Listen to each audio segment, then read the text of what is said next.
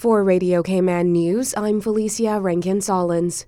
The Honourable Premier Juliana O'Connor Connolly, JP, MP, Chancellor and Principal Companion of the Order of the Cayman Islands, has announced 3 special appointments to the Order in accordance with Section 7B of the National Honours and Awards Act 2021 revision.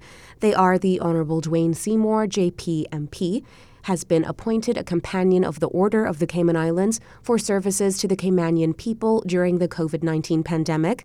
Mr. Arthur Joel Walton, JP, has been appointed an Officer of the Order of the Cayman Islands for services to the public sector, maritime and shipping administration, and Mrs. Carmen Eugenia Connolly has been appointed a Member of the Order of the Cayman Islands for services to the community, contributions to the arts, and preservation of Caymanian heritage.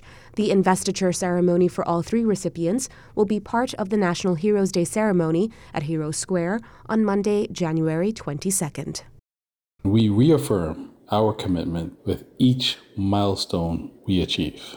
The Cayman Islands' removal from the Europeans' list of jurisdictions with deficiencies in their anti-money laundering and countering the financing of terrorism regimes comes into effect on February 7th.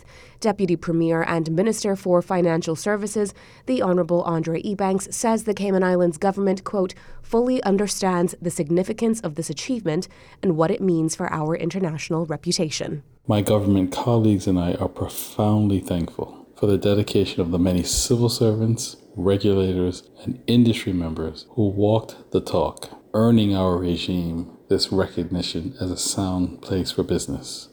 The EU's Delegated Act says the Cayman Islands has strengthened the effectiveness of its AML and CFT regime and addressed technical deficiencies to meet the Financial Action Task Force's action plans. The Ministry of Planning, Agriculture, Housing, Infrastructure, Transport and Development and the National Roads Authority released the traffic diversion plan for the next stage of the Georgetown Revitalization Initiative's Central Business District Enhancement Project, Phase 2, which is scheduled to commence on Tuesday, January 23rd, and take about 6 months. The first of several planned traffic diversions will come into effect from Tuesday, January 23rd at 11 a.m. Motorists should exercise caution when traveling along Edward Street, Main Street, Cardinal Avenue, and Dr. Roy's Drive. This next phase includes upgrades to underground infrastructure on Edward Street, Main Street, Fort Street, and Shedden Road to be carried out by Caribbean Utilities Company, and the start of overground enhancements to Edward Street, Main Street, and the Georgetown Post Office intersection, led by the CBEP contractor Robson Construction. To read more on the NRA traffic diversion plan and for a full schedule of diversions for the coming months, visit georgetownrevitalization.com and follow the Georgetown Revitalization Initiative on Facebook. Cybercrime in Cayman takes a bold new step, sending emails pretending to be from the Royal Cayman Islands Police Service. The emails circulating purport to be from former Commissioner Derek Byrne. These emails stated that the recipient is experiencing banking issues and provides an attachment to be viewed for more information. This is a fake email and is an attempt to solicit personal details. The public is being urged not to click on the link in this email or any email of this nature, especially if they are unsure of its origin, but instead to call and verify the content. For more information on how to be safe online, visit explore.gov.ky/cybersafe. During the month of December 2023, the RCIPS conducted Operation Winter Guardian with the aim of increasing the visibility of the police and providing public reassurance during the holiday period. In their 2023 review, police report that there was more than a 30% decrease in the number of fatal collisions for 2023 in comparison to 2022. There were still 9 fatalities on roadways by the start of Operation Winter Guardian. Approximately 5,000 members of the public chose to ride the Purple Ribbon buses, which ran from 9 p.m. on December 31st till 4 a.m. on January 1st. At the end of the operation on Tuesday, January 2nd, officers had made 25 arrests in relation to driving under the influence of alcohol. More than 350 reports of vehicle collisions and more than 250 traffic violations were recorded, and of these, more than 100 were speeding offenses. There were 8 reports of serious and violent offenses, one of which was a murder on December 7th in East End, and the others included 2 other firearm offenses and 1 public order offense on 7 Mile Public Beach. However, during this month of December, there was a reduction in theft-related crimes, specifically general thefts and thefts relating to vehicles. There was also a general reduction in calls for services throughout the month, with Georgetown accounting for more than 50% of the calls for service. Yesterday, we reported that police confirmed a vessel was recovered on Thursday, January 18th, along the shoreline in the Breakers area with 2 Jamaican nationals on board. Today, police elaborate on the matter, reporting the men are ages 33 and 40. The vessel was recovered by CICG officers, while the men were handed over to the Cayman Islands Customs and Border Control, who are carrying out the investigation into the circumstances of their arrival. The men have been arrested by CBC on suspicion of illegal landing and remain in custody. An extensive search of the surrounding area was carried out by the RCIPS Air Operations Unit. However, nothing illegal was found. Both men appear to be in good health. Melbourne Junior Dykes received his verdict today in Grand Court after facing charges of common assault, abduction, and indecent assault. Radio Cayman's Jevi Ebanks breaks down the verdict. Melbourne Junior Dyke was found guilty of 1 count of common assault and 1 of abduction after the jury found that in May 2023, he forcibly removed his then-girlfriend from the Lorna's gas station in Bodden Town. Mr. Dykes was found not guilty on 2 counts of common assault and 1 count of indecent assault related to the same matter. Mr. Dykes will be back in court on the 15th of March for sentencing and remains at His Majesty's Prison Northwood till that time. Mr. Dykes was represented by Lee Halliday Davies of Brady's attorney-at-law, with a case brought by Crown Prosecutor Sam Clark. Jevi Ebanks, Radio Cayman News. Just in case you haven't heard, Monday, January 22nd is National Heroes Day, a day where we celebrate Cayman's, heroes. All those who uphold and exemplify Cayman's excellence.